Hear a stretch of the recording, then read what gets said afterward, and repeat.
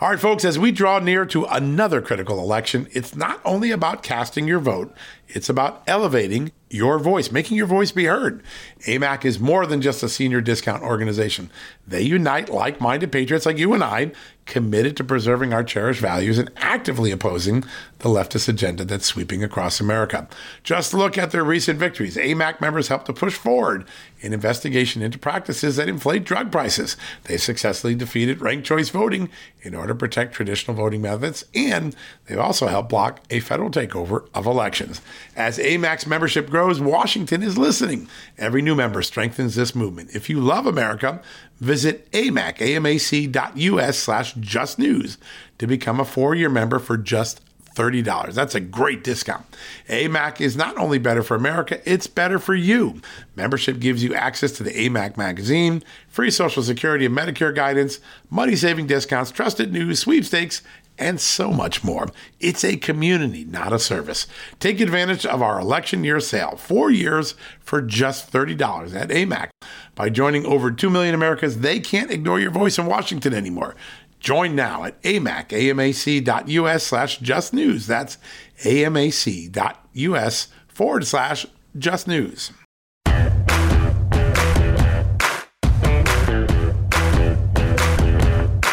Hello, America, and happy Tuesday. Happy State of the Union Day. Yes, tonight, President Biden will give his second State of the Union address.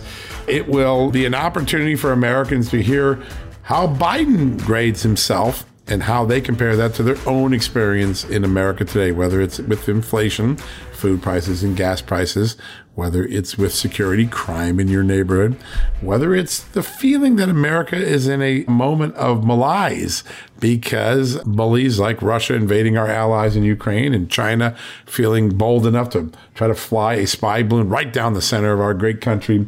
There's going to be, I think, a disconnect between Biden's back-patting of himself and how everyday real Americans feel. And I think that we'll be watching for that. And we've got some great guests to get us a preview of the State of the Union today. My great colleague at Just the News, Nick Ballasy, our congressional correspondent. He's been on the front lines of the Capitol the last couple of weeks. He'll give us what he expects, what he's hearing. He's got some new information directly from the Biden White House and some new information from Republicans on what's going on. We also expect that President Trump is going to have some counter programming.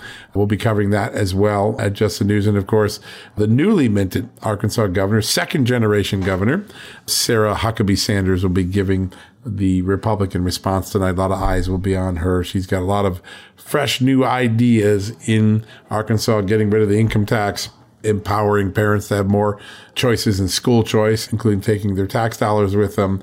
Those are some pretty big ideas that will win. Now, we're going to top off the show, at the beginning of the show, with Congressman Randy Feenstra from the great state of Iowa. Congressman Feenstra is making a huge difference, particularly when we talk about concern about China, about the border, two things I think make a lot of people very worried. Congressman Feenstra just isn't highlighting the problem. He's on the front lines of solving it. He's got the Farm Act, which would prevent or ban malign foreign interests like China from infiltrating rural America and buying up farmland or buying up farm supplies and integrating nefarious forces inside the American supply chain and family farms. The Farm Act, very popular, getting bipartisan support. He is the man who has put that together. In addition, he's got another one called Sarah's Law, named after one of the victims of the border crimes. And it is going to require that the United States government, the Biden administration, keep illegal immigrants in prison, held in custody, if and when they kill or seriously injure an American citizen, not let them out so they can create more heinous crimes, more heinous damage. We're going to talk to Congressman Feenstra about both of those, as well as the China spy balloon scandal and so much more, what he expects to hear tonight from, of course, the president. Those are all great stuff. And then, as I mentioned, Nick Ballasy, our great reporter on Capitol Hill, will join us. And then we're going to end up the day with a good conversation about philanthropic giving, charitable giving in America. Just a few days ago, we had a big story on Just the News. Amazon Smile the charitable deferral program as part of the Amazon empire being shut down. One of the easy ways that people were donating. But what do? You still want to support those charities. You still want to be philanthropic in your mindset. Well, Peter Lipset from the Donors Trust will be here to talk about the trend lines in charitable giving, what you can do to make up the loss of Amazon Smile, and what are some of the free market, small government, conservative charities that are beginning to make a difference. He's got a great podcast. If you haven't listened to it, you should go check it out, called Giving Ventures. He's going to end the day for us with some really great conversations. Now, before we go to commercial break, yesterday I talked a lot about the China balloon scandal, controversy, awakening. As Victoria Coates said, it's our generation's Sputnik moment, meaning that it awakens the country to the malign intentions of China on our soil. Today, I've got another story up, and it does focus at why it is a legitimate concern, a legitimate Sputnik moment. And I'm not talking technologically, because quite frankly, a weather balloon spy operations far less technological than what Sputnik meant to the space race in the early 1960s. But what I'm talking about is awakening. It's the sort of moment that just says, all right, I know we've been talking about China. Some people say it isn't a threat. Some people say it is. It's a threat if they're spying openly on our country using a spy balloon, and we couldn't even shoot it down for a week. And here's the headline that I brought to you last night. This is so important. And I want to really focus on it for a second, because very few news media this morning led with this, but I think it's such an important fact. The head of NORAD last night acknowledged that NORAD, our main air defense system, failed to detect multiple incursions by China spy balloons going back to the Trump administration. No, Donald Trump didn't know because NORAD didn't know. NORAD, who's supposed to protect us, failed to detect multiple incursions of China spy balloons. Now, I want you to think about this for a second, because it really has a remarkable factor to it. This wasn't a tiny little balloon that could escape notice. It's a 200-foot high, several thousand-pound payload carrying object. It's basically the size of a jetliner, and yet NORAD didn't detect it. And Air Force General Glenn Van Herk, who's the head of NORAD, our air defense system, said that this was a troubling domain awareness gap. That's Pentagon speak for we had a failure of intelligence. We had a failure of security. And he goes on to describe what it means, how they're going to close it, why, when they discovered this fifth balloon, why they were trying to make it an intelligence exploitation opportunity.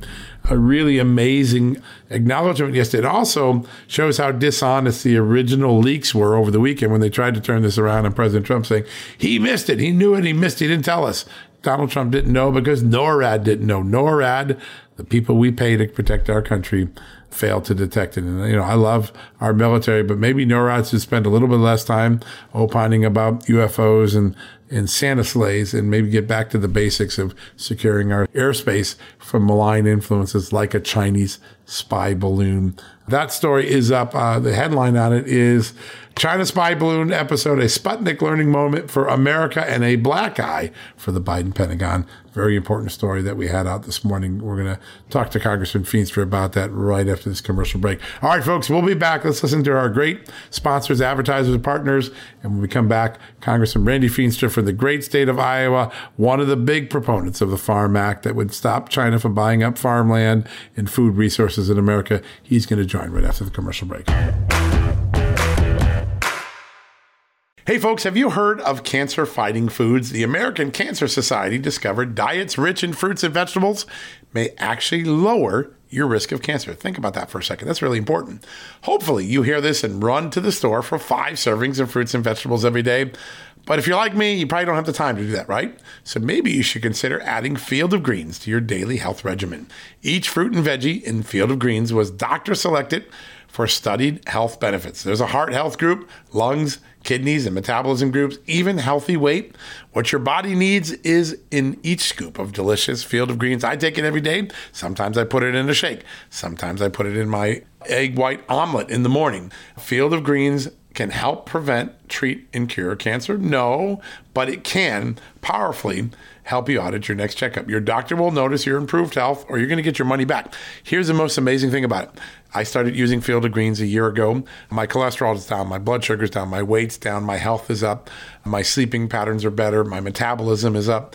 If you want to experience what I've experienced, go check out Field of Greens. Jump into the ring here. You're going to get an enormous benefit. And it's so simple. Single scoop, a couple of seconds, healthy lifestyle all day long. Now, thanks to our good friends at Brickhouse Nutrition, Field of Greens is going to give you a 15% off discount plus free rush shipping.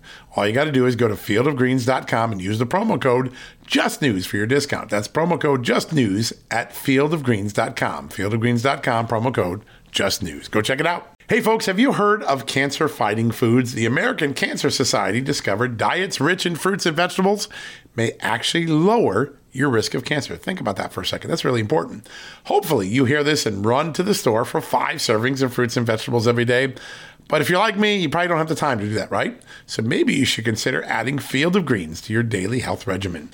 Each fruit and veggie in Field of Greens was doctor selected for studied health benefits. There's a heart health group, lungs, kidneys, and metabolism groups, even healthy weight.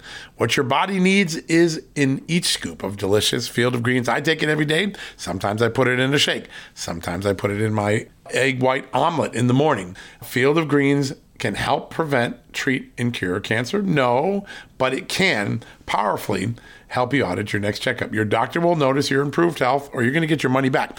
Here's the most amazing thing about it. I started using Field of Greens a year ago. My cholesterol is down, my blood sugar's down, my weight's down, my health is up, my sleeping patterns are better, my metabolism is up. If you want to experience what I've experienced, go check out Field of Greens. Jump into the ring here. You're going to get an enormous benefit. And it's so simple. Single scoop, a couple of seconds, healthy lifestyle all day long. Now, thanks to our good friends at Brickhouse Nutrition, Field of Greens is going to give you a 15% off discount plus free rush shipping. All you got to do is go to fieldofgreens.com and use the promo code JUSTNEWS for your discount. That's promo code JUSTNEWS at fieldofgreens.com. Fieldofgreens.com, promo code JUSTNEWS. Go check it out. All right, folks, welcome back from the commercial break. We talk a lot about the emerging threats that China is posing to American sovereignty. Certainly the spy balloon in the last week heightened that for so many people. But our next guest, he is on the forefront of making sure that China and other hostile powers do not buy up our farmland and strangle our food supply. One of the most important things we've got to tackle in the next couple of years. He's on the forefront of doing this. He's a member of the House Agriculture Committee. He is Congressman Randy Feenstra from the great state of Iowa, and he joins us right now. Congressman, great to have you on the show. Hey, it's great to be on your show. I listen to it periodically, John, and you do such a great job. Thanks for having me on. What an honor. Thank you, sir. Before we get to the Farm Act, which I think all of our listeners are super excited about what you're doing there, but I want to just quickly get your sense of the State of the Union. Obviously, President Biden's going to give his own speech tonight, but I think you have a very clear picture of what you think the State of the Union is. Tell us your thoughts on it and what might be different from what President Biden will tell the country tonight. Well, John, I'm a product of rural America, and I hope Biden addresses rural America. I mean, so often we hear about all the stuff that helps people on the East Coast and West Coast. I want to hear things that affect people in the Midwest, you know, whether it be the inflationary costs, whether it be energy independence. You know, there's so many costs right now that are costing everyday regular Americans. And that's what I want him to address. I also want him to address, you know, what China is doing and why they're our adversaries and why they're buying our farmland. Why do we have balloons flying over the U.S.? I mean, these are issues that he needs to address and tell us, what are we going to do? What solutions are out there? Yeah, so important. I think he'll give a rosy assessment of the economy. And obviously, there was a very good jobs report in this last month. I get that. But inflation is coming down only because it reached record highs. This morning, a pretty extraordinary announcement about the size of the trade deficit, $950 billion, the largest ever recorded in American history. There seems to be a lot of things in the union that are wrong, even though the president tonight will likely tell us that everything is rosy. Tell me the things that most bother you or what your own constituent tells you, and how big a deal is the trade deficit and its growth over the last year? Well, the trade deficit is just appalling, and we've been asleep at the wheel. The administration has been asleep at the wheel on trade for the last 2 years since they got into office. And we see this on an every day, especially in the agricultural arena with the commodity markets and livestock markets, and then also with manufacturing. Iowa is the second largest agricultural exporting state in the country, and yet we're seeing very little going and expanding the export market. And then you have the China phase 2 trade deal that never happened. You have USMCA that is now not occurring, especially when it comes to buying corn because of GMO issues. I mean, these are some really big, significant issues, and that's why we have such a big trade deficit. And boy, I mean, it really helps our economy when we can export our product, and yet just doesn't seem like this administration really cares about that. Yeah, it's and one of the places where the trade deficit is most frustrating. Obviously, the beef industry. Tonight, you're going to be bringing a developer from the Cattleman's Heritage Beef Company, Chad Tettinger, as your guest. Sends a pretty powerful statement to the president that he's got to be paying attention to these great farmers, these great cattlemen. Tell us how important that is. Here again, it's Midwest and how we live. You know, it's all about making a living. And I got Chad Tettinger. He's a great cattle producer, and actually him and others are creating a independent packing plant that will create transparency in pricing that independent producers can send their cattle to. I mean, this is what the Midwest is all about. It's not about top down. It's not about the big major corporate plants. It's about, Americans doing what we want to do. It's about ingenuity. It's about creating food to the rest of the world. And that's why it's so important that we also have markets outside the U.S. that we can export our goods. And this is a big issue for all of us that are in the Midwest, of making sure that we can get our product to market in different places, including the energy market, whether that be ethanol or biodiesel. This is a great opportunity for corn and soybeans, but it's never talked about by this administration. No. They're more interested in exporting jobs and creating export opportunities for our jobs. Mr. Tettinger, clearly a job creator. This is going to be a 2,000 head of cattle a day processing plant. Pretty exciting. Last year, you and Senator Grassley introduced a really important piece of legislation called the Cattle Price Discovery and Transparency Act. Pretty important legislation. Tell us why it would change the marketplace and make things more transparent and better for Americans. Exactly. So what we have is 4 big meat packers in our country, and they can control the prices by line speeds and what they buy. They control 85% of the market right now. So if you're an independent cattleman, there's nowhere to go unless you have a contract with the 4 big packers. And that's what Chad Tettinger is trying to do, is create another area where independent producers can go to a packing plant to get a better price, to bring it to market a little faster than just relying on a monopoly of the 4 big packers. And again, it's all about transparency and fairness. That's all, as Americans, that's all we want. We don't want a monopoly. We want to make sure that we can have a capitalistic society, that we can sell goods for what they're worth. Yeah, no doubt about it. And that transparency is so important. You have, I think, one of the most important pieces of legislation in this Congress. We've talked about it a lot here. China's interest and other adversaries' interest in buying up our farmlands, putting a further stranglehold on the American supply chain that could be leveraged in a time of warfare or conflict.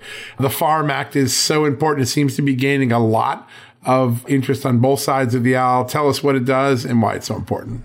Well, the bottom line is, first of all, that we believe that American farmland belongs to the American farmer. And that's what this bill does. It investigates why foreign investors are buying the land in the United States, and it goes through a review of why is the investment being made, and if it is a concern for security purposes, then we have to stop these purchases from happening. I mean, people have to understand, foreign investors own 37.5 million acres of American farmland. That's actually bigger than the state of Iowa. And what we want to do is get down to why are they buying it. Well, we saw this in Grand Forks, North Dakota, where the Fufeng Group, a Chinese-based manufacturer with ties to, obviously, the Chinese Communist Party, bought land right next to a military installation. All right, that's a security issue. When we see balloons flying overhead, it should give us great pause that not only are they controlling what's above us, but they're also buying land that we have that we do our business on. So we've got to get to the bottom of this. That's what the Farm Act does. Investigates it and stops it from happening. The idea of China-proofing our economy, of insourcing again, rebuilding our own supply chain, it got some fancy in the beginning of the pandemic, and then it kind of lost a little bit of its steam for a bit. It seems as though both parties are growing their interest in maybe creating a supply chain that's American-centric and China-proofing the economy. Will we see some progress on that in this Congress, and will Democrats cross over as they seem to be signaling?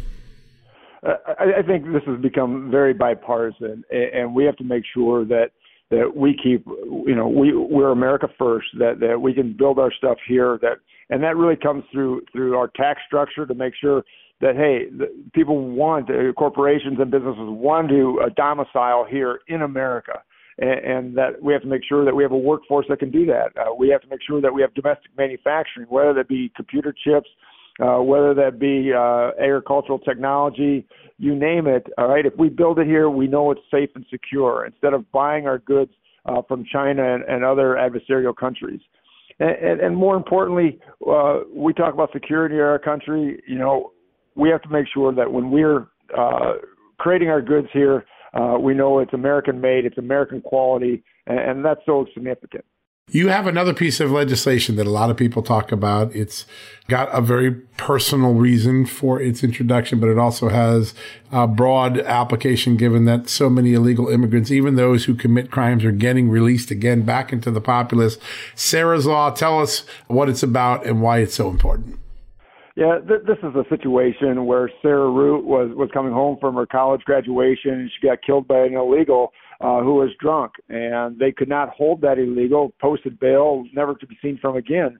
So justice was never served. And what Sarah's Law simply says is that if illegal does the act of killing someone, that they should be held until justice can be done and until a judicial hearing can occur. We can't have people that are legally here and then do a heinous act of killing somebody, and then they flee, and we never see from them again. Justice needs to be served, and that's what this bill does. Yeah, it's so important to pay attention to that legislation, and named after a tragic American figure, but I know one whose parents and loved ones are excited to know that her name lives on and maybe can solve a problem if this law could ever get passed.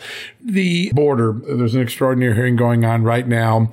You're on Ways and Means. That's such an important committee. How can Republicans tie Biden's hands and force him to finally begin enforcing the law using the budget process? What sort of mechanisms can Ways and Means and the Budget Committee do to require the president to enforce the laws that he's supposed to enforce so that we start to get a better situation at the border? Well, I was just at the border this past weekend. I also was in Mexico City meeting with Mexico authorities on what we can do to shut down our border and stop the illicit drugs from coming in, like fentanyl and meth. And the bottom line is that we've got to fund Border Patrol agents. I mean, if we could do anything, we need more Border Patrol agents. We need more airplanes and helicopters. But the thing that Biden has to understand is we're killing Americans through this epidemic of fentanyl coming through. And the Border Patrol and the Mexican government has said this, is that fentanyl used to be $10 to $15 a pill, and now it's $2 to $3. And the reason for that is there's so much on the market in America because it's coming through at such a fast pace. That should alarm everyone that it's coming into the Midwest, it's coming into our cities. And this is something I think the administration has to understand and stop. All right, you're killing young kids because of this open border policy.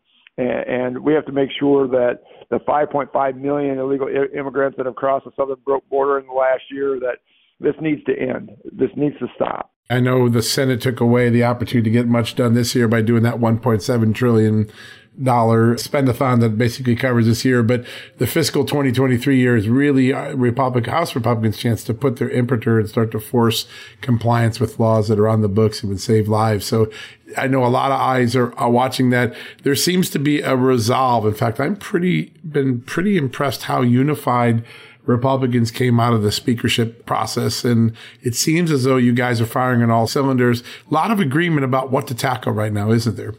It is. And the big thing right now, I think, as Republicans in Congress, we're all looking at fiscal responsibility and bringing that back to Congress. We're also all about making sure that our Constitution is set up in a way and that we address it, that we have bottom-up control, that we have grassroots, that it comes from the people, it goes through the committees, it goes to the floor, and it's not heavy-handed, and it's not just one person like Nancy Pelosi driving the agenda. It's we, the people, that are driving the agenda.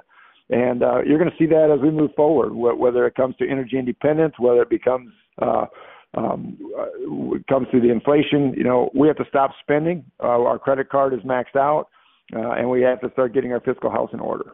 Yeah, so very important. You are taking the lead along with some other members of Congress in really trying to challenge the waters of the U.S. rule. It sounds like an esoteric issue, but it will have a devastating effect on rural America. Tell us what's at stake and what, if any, reaction you've gotten from EPA. Is EPA even responsive to the concerns that you, your constituencies, and other members of Congress have raised? Well, last year, our office had conversations with the EPA and Michael Regan, and they said they're working on it.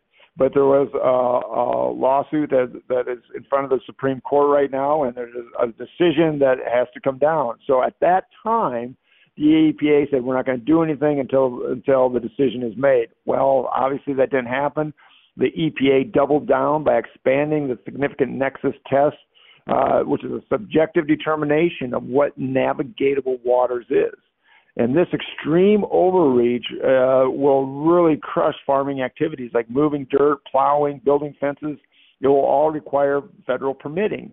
Not only that, it's so punitive that if you do something illegally or if you move a fence or plow any of these type of lands, that you could be fined and very significant fines. So this is scary for every farming producer. A puddle of water or a little water in your near a ditch is going to be called navigatable waters. Again, farmers, we know we can take care of our land. It's all about local control, and the EPA is taken away from that.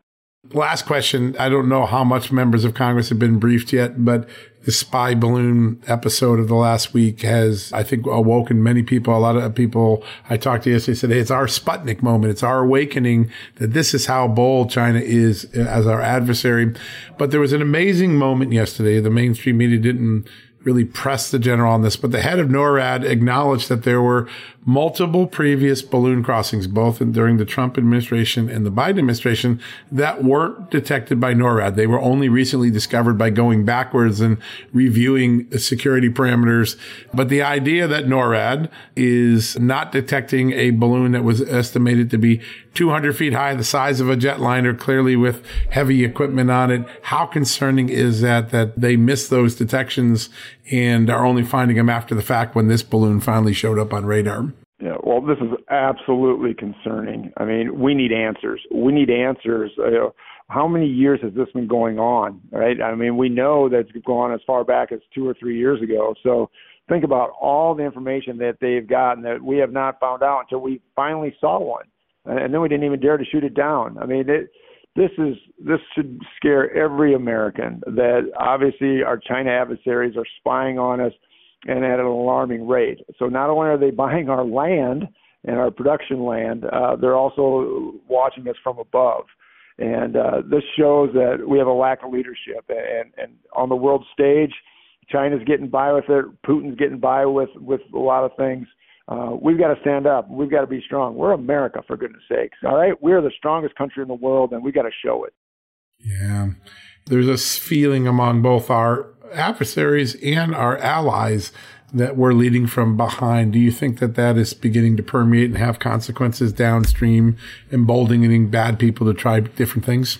It's emboldening all our adversaries, from Russia to China to North Korea. They see that we're not doing anything. I think this part of this China balloon situation was China trying to figure out, all right, how far can we push this? How far can we go? And obviously, we weren't even going to shoot it down at first. So we just keep capitulating to China, and this is so scary. We keep allowing them to buy our farmland. I mean, when is this going to stop? We continue to allow them to have their students come into our universities and take our intellectual information, our intellectual technology. Right? This has got to end. Again, we have to make sure that China is accountable for their actions. Yeah, such an important concept, and it seems like accountability slides off the scale when it comes to this administration. Congressman, it is a great honor to have you on the show. I know you're fighting on so many fronts to improve our security, our economy, our freedoms, and I know our listeners really benefited from getting up to speed on all the great things you're doing. Great honor to have you on the show. Thank you so much. Thanks to all your listeners, John. It's just great to be on. Yes, it is for us as well. All right, sir, we'll have you back on real soon. So many things to catch up on. But thank you and have a good day. Enjoy the State of the Union tonight. Thank you. You too. Thank you, sir. All right, folks, we're going to take a quick commercial break. We'll be right back after these messages. Hey, folks, if you're a homeowner and you're like me, you want to protect your home, right? But when's the last time you checked on the title to your home? If you never have, listen to this. A new report on homeowners shows we all now have $16 trillion in equity. That's an all-time high in America. That's why you need protection from a scam the FBI calls house stealing. That's when the equity in all of our homes is the target, sadly, of scammers. If nobody's watching the title to your home, these scammers can transfer your title to their name, take out loans, and your equity could be gone. Poof, gone. You have to protect your equity from this despicable crime right now with triple lock protection from my good friends at HomeTitleLock.com. The first step is to check on your home's title to see if it's still in your name. Sign up with your address at HomeTitleLock.com and be sure to use the promo code JUSTNEWS. They're going to send you a complete title scan of your home's title and your first 30 days of triple lock home title protection. That's legendary protection, by the way. It's free. HomeTitleLock.com. Use the promo code JUSTNEWS. One more time, go to HomeTitleLock.com today and protect your most important asset, the equity in your home. Achieving a gorgeous grin from home isn't a total mystery with Byte Clear aligners. Just don't be surprised if all of your sleuthing friends start asking, "What's your secret?" Begin by ordering your at-home impression kit today for only $14.95. Byte Clear aligners are doctor-directed and delivered to your door. Treatment costs thousands less than braces. Plus, they offer flexible financing, accept eligible insurance, and you can pay with your HSA FSA. Get 80% off your impression kit when you use code WONDERY at Byte.com. That's BYTE.com. Start your confidence journey today with Byte. All right, folks, welcome back from the commercial break. Tonight, the big State of the Union address, as we just discussed with Congressman Feenstra. Our Nick Ballasy has been covering this for the last week, ramping up for the big night tonight, talking to Republicans, Democrats, giving us a good sense of what we will hear from the president, what we might not hear from the president, and what could lie ahead for this country with so many challenges on the front lines. And joining us right now is Nick Ballasy to give us that update. Nick, how's everything going? Good. Very busy. Lots of news, John, as you know. You've been interviewing a lot of folks and getting a lot of news out of it. We'll be covering this speech wall to wall, as well as the Republican responses. Tell us what you expect the president to talk about. I think the White House just a little bit ago gave us some of the big points that the president's supposed to make in his speech. They did. They laid out some priorities that he's going to be touching upon, one of them being increased support and services for mental health, another being fentanyl, trying to stop the amount of overdoses. And he does mention the border in this White House document. But as you know, John, Republicans have been outspoken about the way that this White House and this administration is handling the border. I mean, there's still an unprecedented amount of migrant encounters at the border every month, and many gotaways. So numbers of undocumented immigrants who were not detected by our border patrol there along the southern border. So Republicans argue a lot more needs to be done than just what's laid out in this White House document. Your audience can go on the White House website and see this full document. There's a lot in there, but I think the president is going to need to do a lot more to get Republican support for his agenda when it comes to immigration. I mean, he talks a lot about comprehensive immigration reform. He'll probably bring that up tonight. The need to offer a path to citizenship to the millions of illegal immigrants in the country. But Republicans say with that becomes a need for a secure border. You can't just pass comprehensive immigration reform without strong border security measures. And they are not happy, the Republicans, with Secretary Mayorkas and his job performance. And so this is definitely going to be an issue of contention. Maybe there's some bipartisan support there on this what he's laid out, the president, when it comes to fentanyl and the dangers of opioid addiction. But I think there's going to have to be a lot more done in terms of the border to get the Republicans in support of, the president's vision there. And then also I will mention, I'm sure the president's going to talk about the economy and say things are, heading in the right direction. And he's going to probably tout $1.7 trillion in deficit reduction to say that he's a deficit reducing president. But that's really needs context. I mean, all those COVID programs that expanded the deficit and the debt to record levels have really started to phase out. So that's the reason why the deficit is coming down. It really doesn't have much to do with, Republicans argue, much, if anything, to do with the president's policies. There's not enough deficit reduction. In fact, there's really none. They've actually increased domestic spending and defense spending in this massive omnibus bill they passed in December. So that's going to be an issue of contention between both parties, the spending, with the debt limit especially. Yeah, no, it's pretty remarkable. I think we got a little bit of a preview from the president weeks ago in Springfield, Virginia. He gave a speech, and he basically said the country is going in the right direction.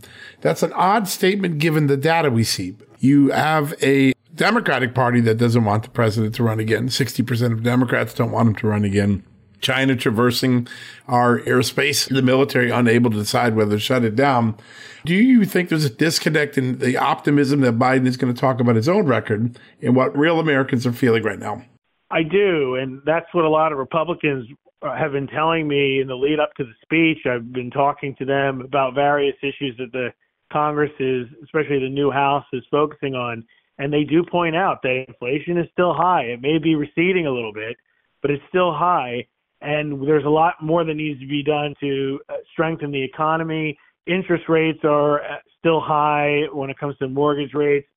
And I think the American people are seeing all of this. And when the president speaks of optimism, I'm sure they'll appreciate the optimism, but they're going to say, I don't really see much of it right now. I mean, he might try to tout his record when it comes to like the bipartisan infrastructure bill or some of the other pieces of legislation he's been able to push through up until this new Congress. But I think the average American voter is wondering what is going to be done to help with inflation in particular, because everywhere you look around, prices for everything, it's going up, whether it's eating out at a restaurant or going to the grocery store or filling up your tank. It's still a lot of money compared to the way it was a few years ago. So I think people are seeing it and wondering what else the president has up his sleeve. And I interviewed some Republican senators recently and congressmen about the fact that, government spending, record highs, especially feeling the effect of the pandemic stimulus, that has really fueled the inflation because, as Biden gets in, he does the American Rescue Plan, which really supercharged inflation. If you look at the charts, it started getting even worse after he continued all those pandemic relief programs, and he's going to need to explain to the American people why more government spending, because that's what they've done, they've increased it again, is a good thing for the American economy. And the Republicans admit they're going to have to do a better job connecting the increased government spending to the reason why we're seeing this hyperinflation and rising deficit and national debt, so that the American voter really understands what's going on here. Yeah, so important. Another thing that we've seen the president do in recent weeks is make two claims that Republicans are going to create a 30% national sales tax. That's based on one lawmaker's introduction of the Fair Tax Act, which would get rid of income, payroll, estate, and gift taxes and replace it with a national sales tax that I think has an effective rate of 30%. Do Republicans have a lot of support behind that? Or is that really a one-off idea that Joe Biden is overstating and Kevin McCarthy is going to try to do something a little bit different? Yeah, I think it's more of a one-off idea. It's a piece of legislation that was proposed. And as you know, John, for a long time, this has been a thought of a way to go about the taxation in the United States with a larger sales tax, and just as a way to kind of downplay or get rid of the IRS, but never really became mainstream. It's still not mainstream. I think Biden's trying to, especially with the Republican House, he's concerned his agenda is going to be completely stalled for the next 2 years. So he's finding out ways to, look at more proposals that are not mainstream and try to marry them to the entire Republican Party. I don't think that's going to work with the American voter. I think they understand, okay, that may be the opinion of a few lawmakers, but that's not the overall opinion of all the Republicans in the conference, at least in the House. And no, I don't think McCarthy, I think he's actually come out a little critical of that proposal. And I think they want to do, look, they did pass that bill to roll back the $71 billion going to the IRS agents in the American the Inflation Reduction Act. They passed that right away. That's stalling in the Senate. I think those kind of things are what they're going to focus on. The extra IRS enforcement that was passed, trying to roll that back because they don't want it to target middle-class taxpayers and, with added audits. Yeah, no, there's no doubt. In fact, there's already enough Republicans who've come out against the fair tax sales tax proposal that it couldn't pass this year. There's not enough Republican support. So the president is fanning something that isn't actually going to happen. Another one that he seems to do a lot is suggest that Republicans are intent on cutting Social Security and Medicare. Every Republican I've talked to, from Kevin McCarthy on down, tells me that's not what they're going to do. They're actually going to refund it and get it back into place, but they're not going to cut benefits. Is that another scare tactic we might hear tonight? Is that one of his talking points that we've been hearing a lot lately? Yeah, just looking at this objectively, it's a total scare tactic. And this is the reason why serious entitlement reform hasn't been done for a long time. One side says, in this case, the Democrats, the Republicans are trying to take away your benefits. They're going to cut benefits. And the Republicans say, no, we're trying to make sure the program is solvent so it can last longer. So we need reform. But in the end, they both decide it may not be politically popular right now because of the back and forth. And then nothing gets done. In fact, the Committee for Responsible Federal Budget just put out a statement ahead of the State of the Union address saying it's dishonest. It's dishonest for President Biden to go out there and say this, because if you look at the actuaries, you look at the Social Security and Medicare reports by the professionals, the experts, they say, I think it's Social Security doesn't have much more time. Medicare doesn't have much more time. We're talking 10, 15 years. They need to take some sort of action. They've got to come together and put together a bipartisan proposal to help strengthen both programs if they want them to last. And I think one of the things that the committee pointed out is Biden was behind the 1983 reform of Social Security. He signed on to that based on committee recommendations from a special commission. He signed on to that. So why then did he understand you got to keep them solvent, you got to keep them moving if you want them to last? And now he's just pointing fingers at Republicans. I really think they're scared because they've got 2 years of a stalled agenda if they don't work with the Republicans, and they think working with the Republicans is not good for them heading into 2024. So we're going to hear a lot more of these types of arguments, I think, from Biden. Yeah, there's no doubt about it. If the president goes down this path, it'll look a lot like Jimmy Carter's famous My Lai speech, where the country knew that it was Jimmy Carter's policies that they were upset with, and he tried to blame it on everything from the moral decay of the country and other stuff. But it really wasn't about moral decay of the country. It was about policies that weren't working, leadership on the world stage that wasn't working. Iran takes hostages because they thought the president was weak. It'll be interesting to see if Joe Biden falls into that trap on this one. What will you be looking for from the Republican response? We got a couple minutes left. I think I'll be looking for what their take is on foreign policy in particular, because we've heard a lot about, the Republican criticism of Biden's economic policies. But with the China alleged spy balloon, that really has propelled the national security issue and foreign policy, particularly with China, into the mainstream. People are really focused on that right now. I like to hear what he has to say about China competition and what his plan is for stopping their tactics when it comes to gathering intelligence on us and surveilling us. I mean, in the cyberspace especially, what's his plan on that? And then getting the Republican response to, what he has to say about China will be interesting. They're already out saying that, he was slow to respond and that the Pentagon trying to say it was an issue, these surveillance balloons was an issue under Trump is not really something that Congress, at least the members I've talked to, are familiar with. They're like, we never heard about it. And Trump himself said he didn't. Well, the reason why is the top general from NORAD confirmed last night that the NORAD didn't pick them up until recently. The old incursions were missed by NORAD, and only by going back through the data after this balloon episode started did they actually find those incursions. So the reason no one knew about it is that NORAD didn't detect them. Another sign that maybe our national defense system isn't as good as we think. Nick, one last quick question, because I know a lot of questions that people ask about. Will the president describe what the end game is for the Ukraine-Russia war? Great question. I don't think he will. I think he'll talk about the need to support Ukraine. We've already spent over $100 billion, by the way. I don't know what the end game is. I don't think anybody really knows, including the Defense Department. I don't think we'll find out what the strategy is other than the need to support them. And I think the end of that conflict and how to wind it down, it really depends on where Russia takes this. And, they're continuing their aggression. I will be on the lookout, though, for what he says, anything about Ukraine. But I don't think Republicans don't think that he's going to actually talk about the end of it. But I will say, in reference to the China balloon, if they were aware of this just by looking back at the data, it's amazing they missed it.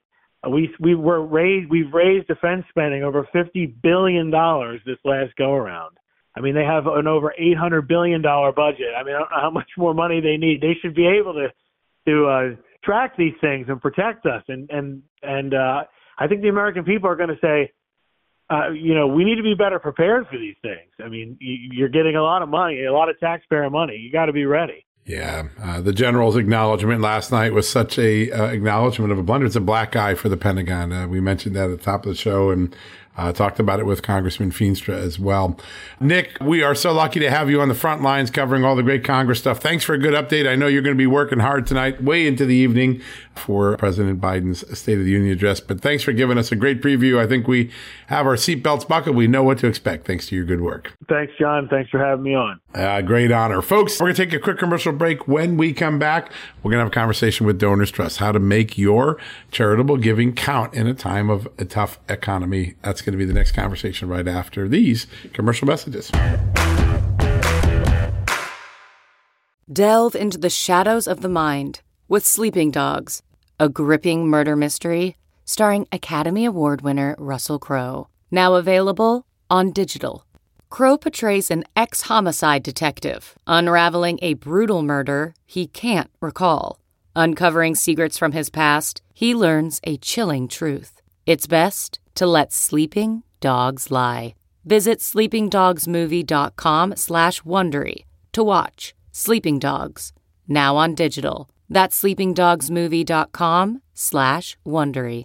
CarMax is putting peace of mind back in car shopping by putting you in the driver's seat to find a ride that's right for you. Because at CarMax, we believe you shouldn't just settle for a car. You should love your car. That's why every car we sell is CarMax certified quality, so you can be sure with upfront pricing that's the same for every customer. So don't settle. Find love at first drive and start shopping now at CarMax.com. CarMax, the way car buying should be. All right, folks, welcome back from the commercial break. A couple days ago, we had a really interesting story on Just the News. Amazon has announced that it's going to discontinue its Amazon Smile program. That was a program that allowed account holders like you and I to designate a charity to receive a portion of the proceeds from every purchase that was aligned with the Amazon Smile program, a big loss to the charitable giving world, and it's caught a lot of people off guard. Our next guest, he's on the forefront of making sure that your dollars, when you donate them, align with your values and make the biggest difference. And I think that's one of the most important things. When we give, we want to make sure we give to things that are aligned with what we believe in and are going to actually make a difference. And that's what Donors Trust does every day. I'm such a huge fan of their work. And joining us right now is their great Vice President, Peter Lipset. Peter, welcome back to the show. Thank you, John. Good to be back. It's a great honor to have you on. I love this conversation. We all want to be charitable. We all want to make a difference. We all want to get involved in making the world and our country better through philanthropy. Let me start with what I opened up with, Amazon Smile. I was really shocked when this announcement came out. What do you think is driving it, and what effect may it have on the philanthropic market?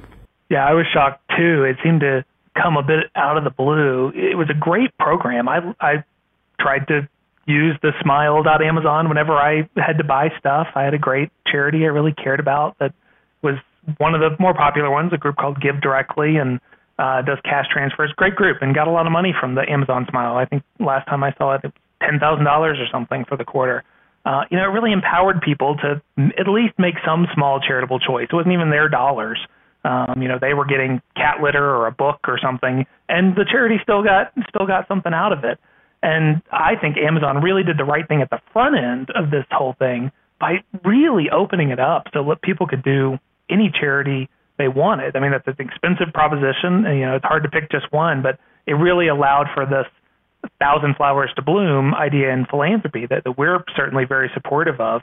I do wonder if they have not been a little bit disingenuous in terms of talking about why they have discontinued it. They said that they weren't having the impact they wanted. It was spread too thin. But charitable giving is spread thin. There's 1 million plus charities in the country. That's going to get spread thin. My guess it was probably just administratively really expensive to do. Maybe there was an in-house element that didn't like writing checks to groups that the young progressives in the company didn't like. But it's unfortunate. And if it's the latter piece, which I sometimes fear, maybe cynically, that's part of a larger shift we're seeing where supposedly free-minded charities are kind of closing their pocketbooks to groups that they don't like. So, it's their right to shut it down. And I do respect the fact that they are making some make-good payments and doing a little extra for some of those groups, because a lot of groups counted on those dollars. Yeah, they did. When they announced, they made an interesting thing, which is they were a mile wide and an inch deep, meaning no one organization got enough impact from Amazon Smile to actually make a difference. And so it's an interesting idea. That's the opposite of what actually happens with Donors Trust. You really make sure that every penny, every dollar donated actually does go to the maximum impact. It also goes to something that you and I, whoever the giver is fully aligned with. Talk a little bit about why that's so important, making sure that money goes in a way that it actually creates impact, makes a difference. You want to make sure your dollars are having an effect. And $100 at a small organization is going to go a lot farther than $100 at the American Red Cross, right? At some huge organization. And we certainly vet every organization that we're working with, that our clients want to give to make sure that they're not being fiscally reckless, et cetera, but more importantly, as you allude to, that their values don't contradict the values that the people who are listening to your show agree with. Limited government, personal responsibility, free enterprise, the idea that government should be small and shouldn't be trying to take over the charitable sector, but that free private philanthropy should be driving the charitable sector. And so we think that's really important. We think it's something that's easy to miss as you're trying to be kind and charitable, that maybe the group doesn't have your values and isn't quite aligned with your values. But we try to make sure that, even if they're not standing up and preaching the gospel of free markets, that they aren't working against it. Yeah, that's so important. One of the things that I love Donors Trust does, it's such a brilliant thing. You have a podcast and it introduces you to causes and charities and philanthropic interests that we might not know about that are perfectly aligned because they're doing something to make government smaller or to make people more free or to make the world better.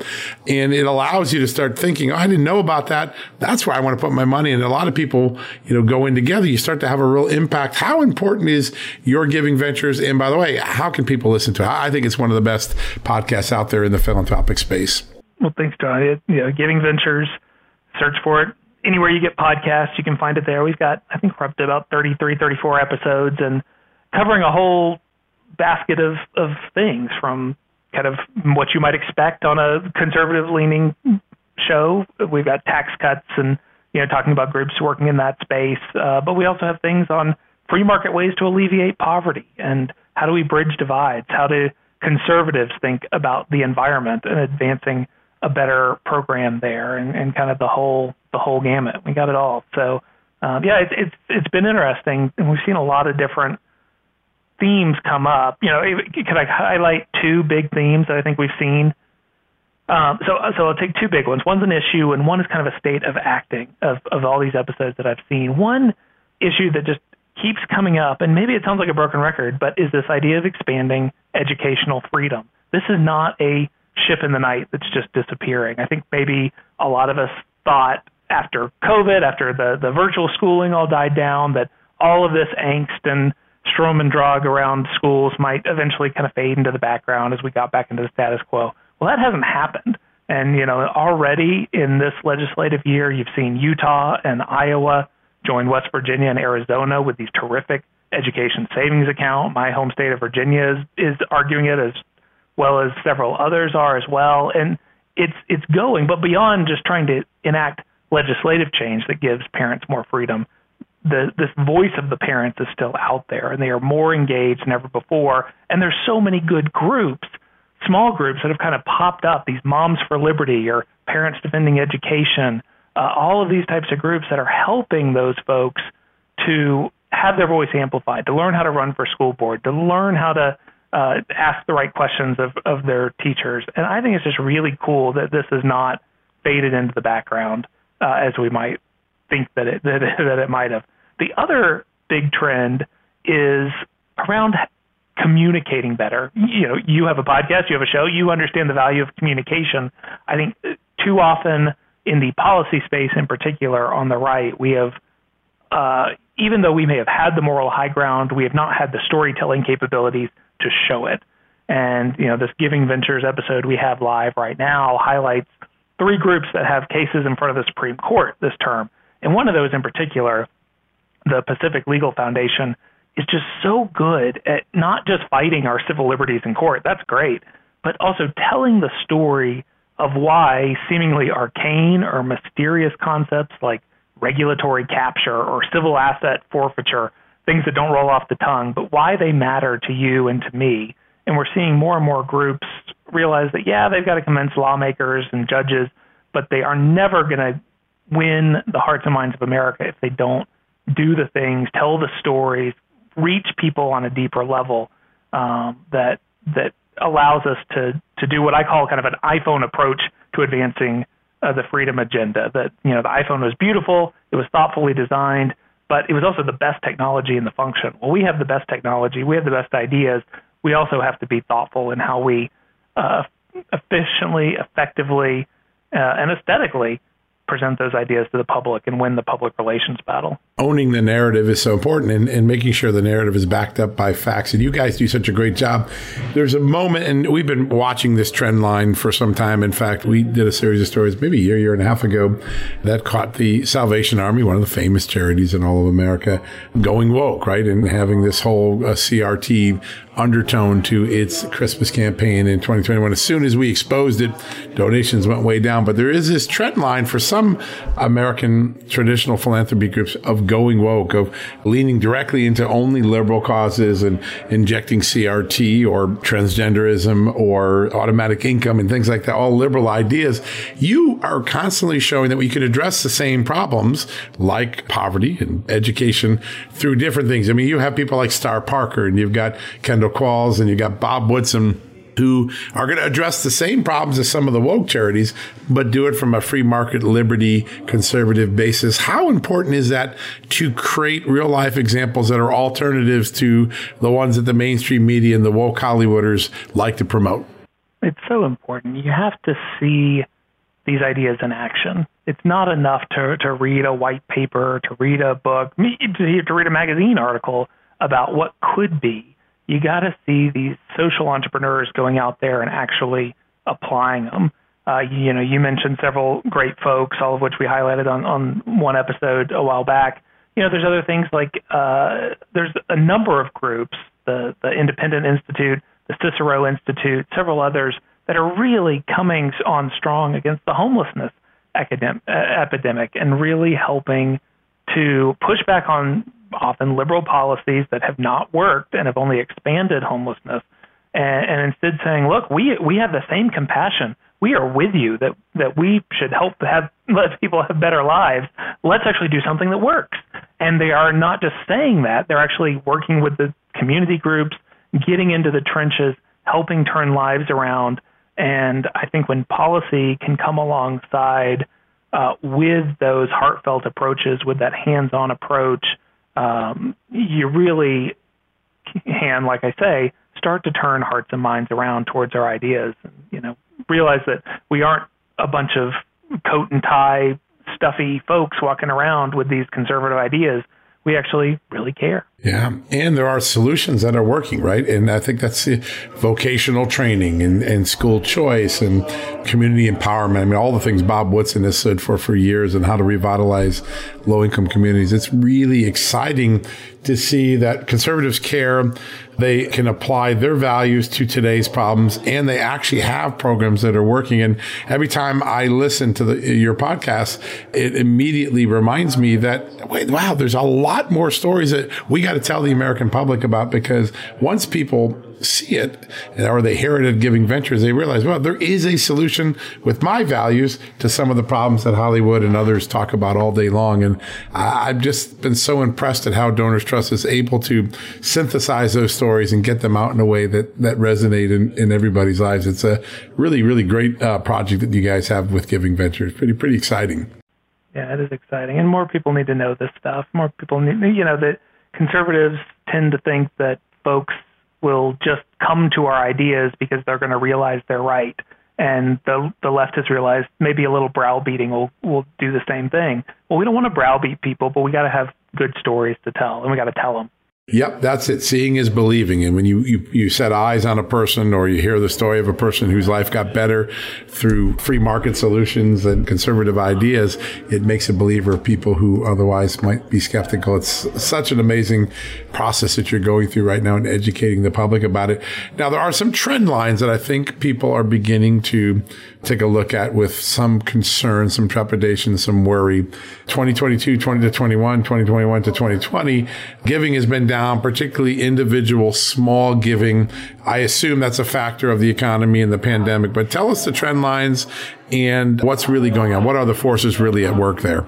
Yeah, I wish I could say it was just the economy, but it's unfortunately a trend we've seen for a number of years in the giving data out there, that the smaller dollar donors are ticking down. I think last year, the number of one-time givers and donors who gave less than $500 was down 7%.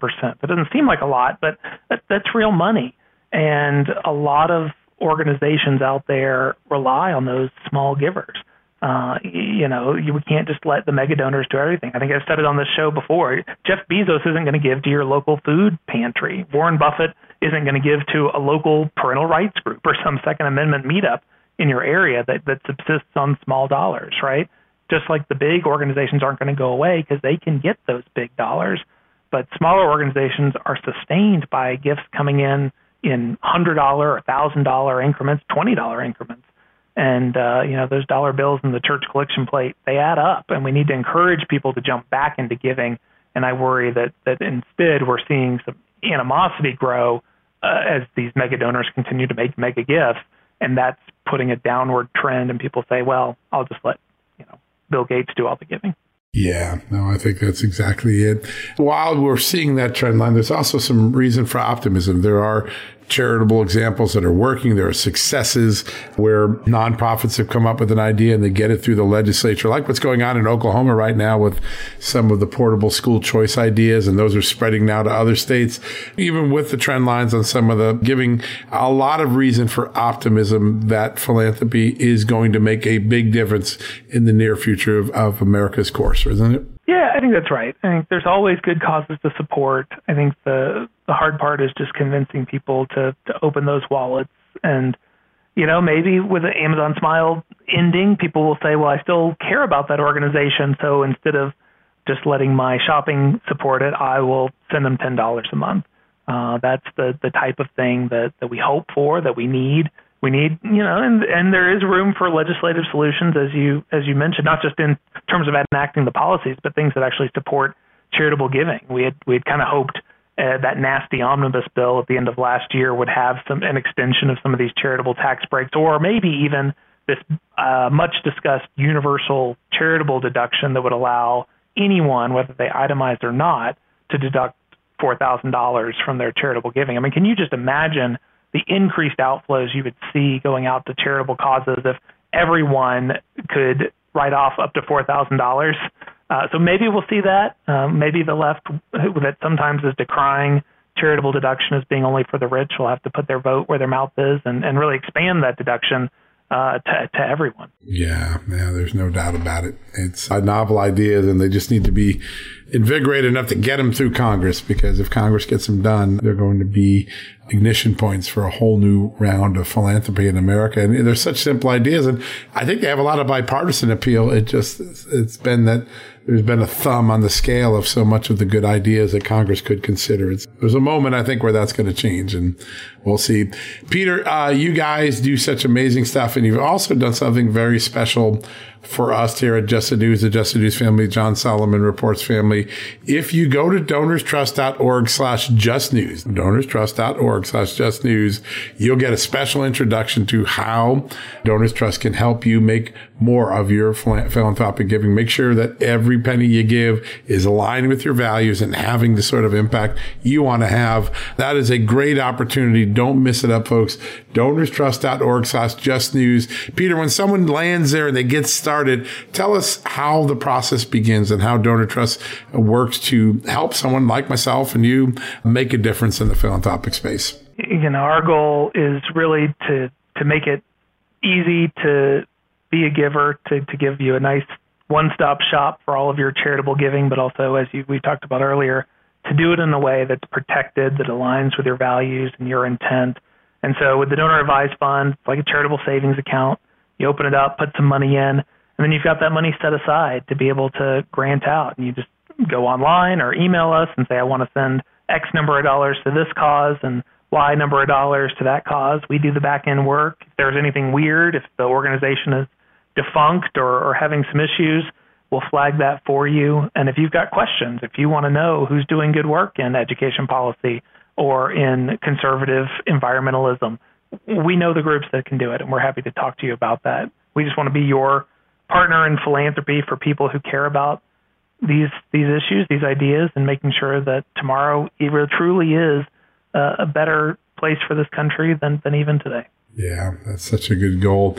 Peter, we love this partnership. We love what Donors Trust stands for, all of the resources. And of course, we love the extraordinary podcast that you put together. It has really enlightened us. Folks, if you want to get Giving Ventures, if you want to get started on the process of just exploring how Donors Trust might be able to make a difference, if you're feeling a hole in your life because Amazon Smile is going away, go check out DonorsTrust.org/justnews, DonorsTrust.org/justnews. A lot of tools, a lot of resources, the beginning of a beautiful partnership. It has been a great partnership for us here at Just the News. It'll be just as rewarding to you on a personal level if you get started today. Peter, love having you on the show. Can't wait for our next conversation. Thanks so much for what you do, and thank you for the extraordinary podcast. We just love that, and I listen to Giving Ventures often, and I'm learning I think I know a lot of things around the philanthropic space, but every time I listen, I find a new one like, I didn't know about that. That's interesting. So you're opening a lot of great eyes with us. Well, if we can keep you on your toes, we're doing good. Thanks, John. Thanks, Peter. We'll talk to you real soon. All right, folks, what a great conversation we had with all three of our guests today. Big thank you to Congressman Feenstra, to Dick Balzi, our great Just the News congressional correspondent, and of course, Peter Lipset from Donors Trust. I want to give you that address one more time. If you are inspired to check out Donors Trust, at least find if they can make a difference for you, then all you have to do is go to donorstrust.org/justnews, donorstrust.org/justnews, and you'll get started on a great partnership. We love the partnership, and we love the idea that you can align your charitable giving to your values, and you can make sure that your pennies and your dollars have the maximum impact to whatever cause it is that you are called to support, whatever you believe to support. I think that's all great, and I think that's an amazing opportunity for all of us in America to consider. donorstrust.org/justnews. All right, folks, that wraps up today's edition of John Solomon Reports, a podcast from Just the News. Hope you're having a great day. We'll be back tomorrow with a postmortem on the State of the Union. We'll have some new scoops on China and so much more. Don't go anywhere. We'll be back tomorrow. And of course, watch at justthenews.com all night, or download the Just the News Apple or Android apps for your smartphone and tablets so that you can have all the breaking coverage tonight of the speech, the Republican response, and so much more. All right, that wraps it up. Have a great night, and we'll be back with you tomorrow. Thanks for listening to John Solomon Reports, the podcast from Just the News. Folks, everyone knows the next medical crisis is just around the corner, whether it comes in the form of a pandemic or something much more mundane like a tick bite. You and your family need to be prepared. That's what we learned from this last pandemic, right? That's where the Wellness Company comes in. You know the Wellness Company. We have their great doctors like Dr. Peter McCullough on all the time on our shows. The Wellness Company and their doctors are medical professionals that you can trust, and the new medical emergency kits are the gold standard when it comes to keeping you safe and healthy, and most importantly, prepared. Be ready for anything. This medical emergency kit contains an assortment of life-saving medications, including ivermectin and Z-Pak. The medical emergency kit provides a guidebook to aid in the safe use of all of these life-saving medications, so you know what you're doing. From anthrax to tick bites to COVID and even the bioweapon like the plague, the Wellness Company's medical emergency kit is exactly what you need to have on hand to be prepared. Rest assured knowing that you have emergency antibiotics, antivirals, and antiparasitics on hand to keep you and your family safe from whatever the globalists throw your way. Go to www.twchealth/justnews today and order. That's twc.health/justnews and use the promo code JUSTNEWS to save 10%. Hey there, it's Amanda Head, and I am thrilled to introduce to you my new exciting podcast, Furthermore with Amanda Head, broadcasting weekly from sunny Los Angeles, California, and brought to you by the dynamic Just the News Podcast Network. On this fresh and engaging podcast, I delve into the latest news with a little bit of a twist, exploring the furthermore of every story. But this isn't your typical run-of-the-mill news commentary or politically charged program. I interview a diverse range of guests, including business leaders, entertainers, musicians, educators, experts, politicians, and many influential figures from both the United States and around the world. So why not make your Mondays, Wednesdays, and Fridays a little more interesting? Tune in on your preferred podcast platform and discover Furthermore with Amanda Head on Apple Podcasts, Spotify, or wherever you listen to your favorite shows. And don't forget to hit that follow or subscribe button, and be sure to download the latest episodes. I can't wait to have you join me on this exciting journey.